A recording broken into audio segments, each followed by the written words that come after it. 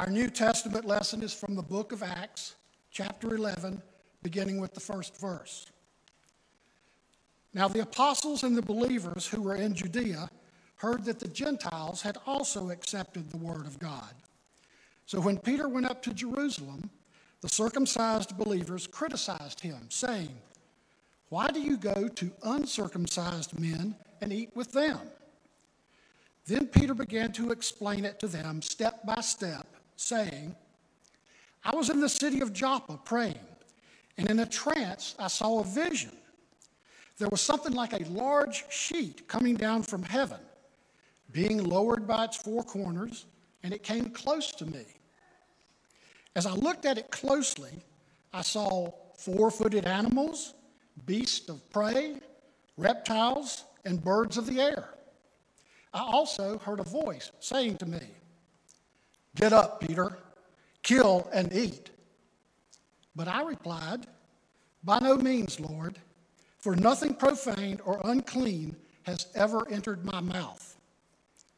But a second time the voice answered from heaven, 'What God has made clean, you must not call profane.' This happened 3 times. Then everything was pulled up again to heaven. At that very moment, 3 men sent to me from Caesarea arrived at the house where we were.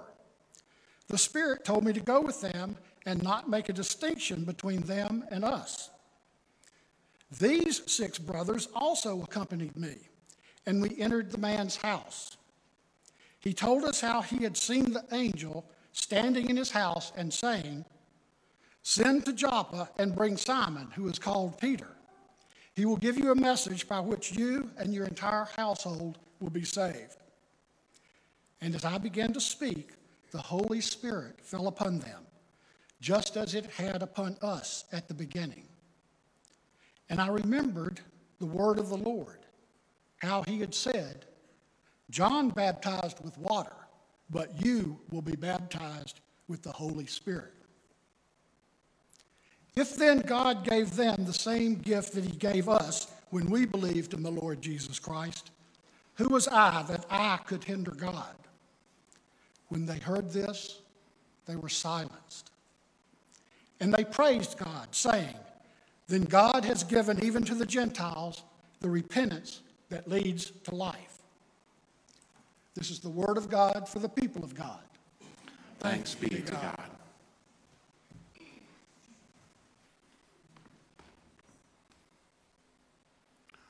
Will you pray with me? From cowardice that dares not face new truth, from laziness content with half-truth, from arrogance that thinks it knows all truth, good Lord, deliver us. Amen. When I was growing up, one of my favorite things to do with my mom was watch reruns of the I Love Lucy show. Remember this show?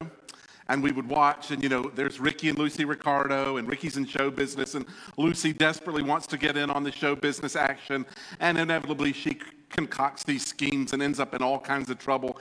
And Desi Arnaz, playing Ricky, always in that memorable Cuban accent, I won't even attempt it, he comes in and says what? "Lucy, you've got some explaining to do." I know, right? I told you I'm not even going to try. That's Peter in the scripture, right? He's gone back to Jerusalem and he faces this onslaught of criticism from the early church leaders because news has gotten around that Peter had been out in Joppa, and not only has he gone into the house of a Gentile, he's gone into the house of a Roman centurion. He's not only gone in the house, he's actually sat down and preached to them, so shared intimate details of his faith. And then, if that weren't enough, he has eaten a meal in their home. Christians, as Jennifer's explaining, up until this point, were all faithful Jews, and they abided by the covenant that God had established with Israel. And they've heard rumors, maybe a little gossip even, that Peter has eaten with a Gentile. I think we should not forget, particularly in the ancient culture, meals are kind of quick, and I eat a meal in my car, like just quickly trying to get some sustenance. But meals in the ancient culture they were serious, intimate occasions. Like you shared a meal, you were sharing life. And don't forget, these purity laws, they were sacred. They were a way of expressing love for God, a sign of unity as who they were as God's people. So Peter has raised real questions in their minds. Like they want to talk to him. Peter, you've got some explaining to do. Why were you where you were not supposed to be? The Bible's clear, Peter, you're not supposed to go there. Why are you in such intimate situations with them? Those people are not your people, Peter. They're not us. Have you broken the covenant? Have you violated our trust? Have you violated God's trust? This is a watershed moment in the life of the church. We call it the Gentile Pentecost, the day that the Holy Spirit fell on those beyond Israel's faith and extended the good news to all the world. But the Jews, the Jewish Christians in Jerusalem want answers. They want an explanation. We get this, right? In the church, maybe especially in the Methodist church, somebody says, let's try something new. And what do? You want to try something new? Let's start a committee and we'll evaluate and we'll estimate and explicate and explain everything. And then we can maybe think about doing something new. Spiritual writer Emily Freeman, in her book, The Next Right Thing, suggests that our Western minds are trained to go down the path of explaining. We think if we can understand it, then we can control it. We are conditioned to believe that the only reason we should do things is if we know why and where we're headed and for what purpose. Peter is the rock, the head of the church, and he's breaking all the rules. Are the rules changing, Peter? Do the rules even matter anymore? Everything is changing. Peter, what is happening? And so Acts tells us that Peter explained it to them. I love the Greek word for explain here. It literally means to expose, to uncover, to lay bare. And it's just a really cool nuance because, think about it. Peter standing there is completely vulnerable. Completely vulnerable. Think about it. He had no scripture to support his actions. In fact, if anybody was thinking, that they would have known there were plenty of scriptures that actually contradicted him. He can't quote the Bible to get out of this one. There are no contemporary prophetic voices to back him up. And his audience is like the clergy, the religious leaders who know him and they know the faith backwards and forwards. I love the way one scholar, Willie Jennings, put it. He says, the only argument Peter could give was no argument at all, simply an experience. And so, step by step, Peter will explain himself, but it will not be simply an explanation of himself. It will be an explanation of God pressing in on him. 3 times I saw this vision. 3 times I told God no, but God kept coming back to me. And finally I concluded, who am I that I should hinder God? Peter explains. Forced by the religious leaders, he lays bare his soul. What is our obsession with explanations? We've lived through this global pandemic, and it's kind of amusing how many religious people have tried to offer explanations. It's the same usual suspects, just silly things they say, right? God is punishing us. God is giving us a warning. God is giving us a sign. Right there, this is what, one scholar said, it's like knee-jerk reactions and really bad theology, but we're so programmed we have to have some explanation. Here's the way N.T. Wright put it. He said, "In no way is it part of the Christian vocation to be able to explain what's happening and why. In fact, the Christian vocation is not to be able to explain and to lament instead." Right? We come in the face of inexplicable suffering. What they say this week now, over 1 million people who've died from COVID.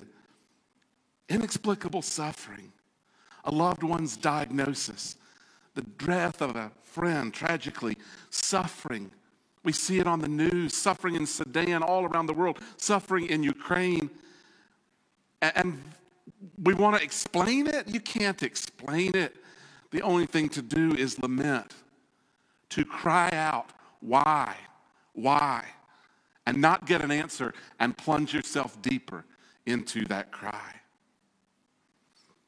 We're so obsessed with explanations. I read this week that actually we're so obsessed with explanations that sort of explains the rise in conspiracy theories. Like all this COVID conspiracy, and we got all these different conspiracies, because the institutions that used to make sense and help us make sense of things, they're just not working anymore. And so we'll do anything to get an answer, anything to explain what's happening. The church in Jerusalem is facing a real struggle. Real questions like, are we changing the rules? The rules said, you're not one of us. Is God changing the rules? They want an explanation. We want explanations. You want us to include who? But you said they were outsiders, sinners, unclean, impure. A few weeks ago, I suggested to you that the book of Acts is really a book of Easter stories. Stories of resurrection, stories of new life breaking out in unexpected places, surprising everyone. I will tell you, I'm a preacher, and gosh, this is a lot harder than it looks. So it is rare that I am critical of other preachers. But I will tell you, the silliest sermon I have ever heard in my life was this pastor trying to offer, I think it was on Easter Sunday, trying to offer a scientific explanation of how God raised Jesus from the dead. Even the Bible doesn't attempt to do something like that. There's no explanation like, here's how God raised Jesus from the dead. No, it's, guess what? We were encountered, we were met by the risen Jesus. No explanation, just resurrection. There's a sign in the Church of All Nations, which is the church that sits in the middle of the Garden of Gethsemane in Jerusalem. And there's a sign. I want you to see this sign. If we can advance the slide once. This is the sign. It's outside the church, and it says, "Please, no explanations inside the church." Now, what that sign is addressed to our tour guides who are going to walk in and tell you about the marble from this century and the architectural details and explain all the things that you need to know. And their point is like, do your explaining outside because this is a house of prayer. But it does occur to me that maybe that's a sign that every church should hang up. Like, no explanations here. Here's the way Ellen Davis, a great scholar and theologian, put it. She said, in the church, we have been baptized into the mystery of Christ. And so long as we attend to God with every heartbeat, we are drawn more deeply into the mystery that infinitely exceeds our understanding and power of expression. A mystery, a mercy, friends, that goes beyond even our wildest hopes and imaginings. So there can be no explanations in the church. No, she says, let us speak softly with wonder. How'd you get here? How'd I get here? There's no explanation for what God has done. That's what happens when Peter stops talking. Acts tells us that when they heard Peter's testimony, they were silenced. They stopped talking. They had no words. They were quiet. God doing a new thing, surprising them, changing the rules, expanding the welcome. It was new, and it was frightening, I'm sure, and it was risky, and so they were silent. Silence, Richard Rohr says, is like the net underneath the tightrope walker. When we can't find the words, when words fail us, when we fail, when we figure out that we were wrong, silence is that great spaciousness and safety net beneath us. Silence will hold us up, receive our mistakes, and give us the courage to learn and grow. Silence helps us ask better questions. I was listening to a guy this week, and he was talking about grief. He's talking about the experience of losing someone that you love. And he said, I sat in this question like, God, why did you take him away from me? And I sat in the silence, and the silence gave me a different question.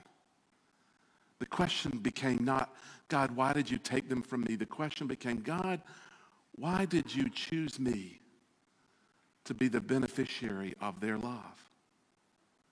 Why was I so fortunate? Why was I so lucky to have them in my life? And he said, I was just awestruck, filled with gratitude. Silence may be our best reaction when, like the early Christians, we're not sure. And we're surprised to find that God moves in ways we don't understand. The United Methodist Church is continuously, I think since we started in 1968, we have been debating the inclusion of gays and lesbians in the church. And so often, as I thought about it, I realized what we're doing on both sides is like, let me explain. And so we're going to explain, and I'm going to give you all the reasons and the rationale.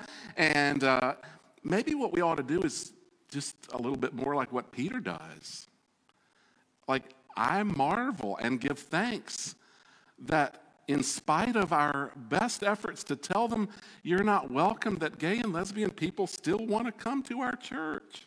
They still want to be United Methodist. One of my dearest friends from college is gay, and I was talking with him a couple years ago. He had moved to a new town, and his real struggle was trying to find a church that would welcome and accept him. And he said, I kind of feel like a fish out of water wherever I go. And I said, what do you mean? He said, well, it's hard to find a church that will accept me. And actually, because I'm Christian, most people in the gay community are pretty suspicious of me because of all the harm that Christians have done to them over the years. And we talked, and it was just the agony he was going through. And I said, man, I think I'd probably just give it all up. And he looked back at me and he said, God will not let me do that. Well, I just sat there, speechless, silenced. And I said to myself, God, you are alive, moving in spite of us. Silence. It's a gift. It helps us know what is that new thing God is doing. You ever have a difficult decision to make? Discerning the future for your family maybe. I think about our seniors making huge decisions about the future. I am not a list maker generally, but anytime I've had a big decision to make, I have made a list. And I write down all the pros and I write down all the cons, and here's the explanation for doing this, and here's an explanation for doing that. And guess what? It never really helps all that much. The closest thing to an answer I've ever gotten has come when I have simply been silent. And in that silence, tuned in to the mystery that is at the heart of God. There's an icon on the screen. There's an icon on the cover of your bulletin. It is called Our Lady of Silence. It's Mary, the mother of Jesus. And I love this. She's basically like shushing us. Like, shh, be quiet. There's a cool story about this icon. Pope Francis, when he got to be Pope, arrived at the Vatican and discovered that there was incredible infighting, and they were arguing with each other. They couldn't agree about things, and they were gossiping. And I think about the early church, like, did you hear what Peter did? And I don't think we can trust Peter. Like all this back and forth. And there's a commentator who said, before Francis arrived, the way you squashed gossip in the Vatican was you took people before the doctrinal committees and you brought the hammer down on them, like explain and offer all the heresies they've committed. And Francis shows up, and his solution is to hang this icon. He put it on the main hallway by the elevator so that everybody arriving for the work or arriving to meet him, doing any kind of business at the Vatican, would have to see Mary. Shh. Shh. Silence.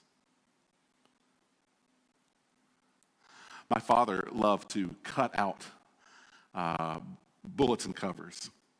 He would take the bulletin covers home, cut them out, and glue them on blocks of wood and decoupage them.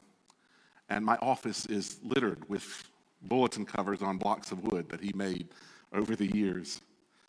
And I started thinking about it, and I thought, what would happen if you took that bulletin home and cut that icon out, and I don't know, taped it to your computer at work, or maybe in a notebook that you're going to take to class, or maybe on your dashboard or on your bedside table, and just let Mary invite you this week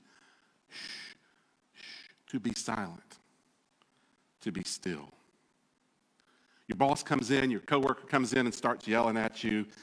You're nervous about a test, hoping you will pass, or a bully comes in and is trying to make you feel small and insignificant, or a car cuts you off in rush hour, or you're anxious, or you're afraid, or you're grieving over, or you're overwhelmed by the noise all around you and in your head. And there's Mary inviting you to be still, to be silent. There's nothing to prove. You have nothing to explain. Tune in to the mystery at the heart of God and pay attention to the new thing God might be doing. So I have a confession. It's not the kind of thing you want to hear a preacher confess, but here it goes. I spent all week long working on this sermon, and I have absolutely no idea how to end it.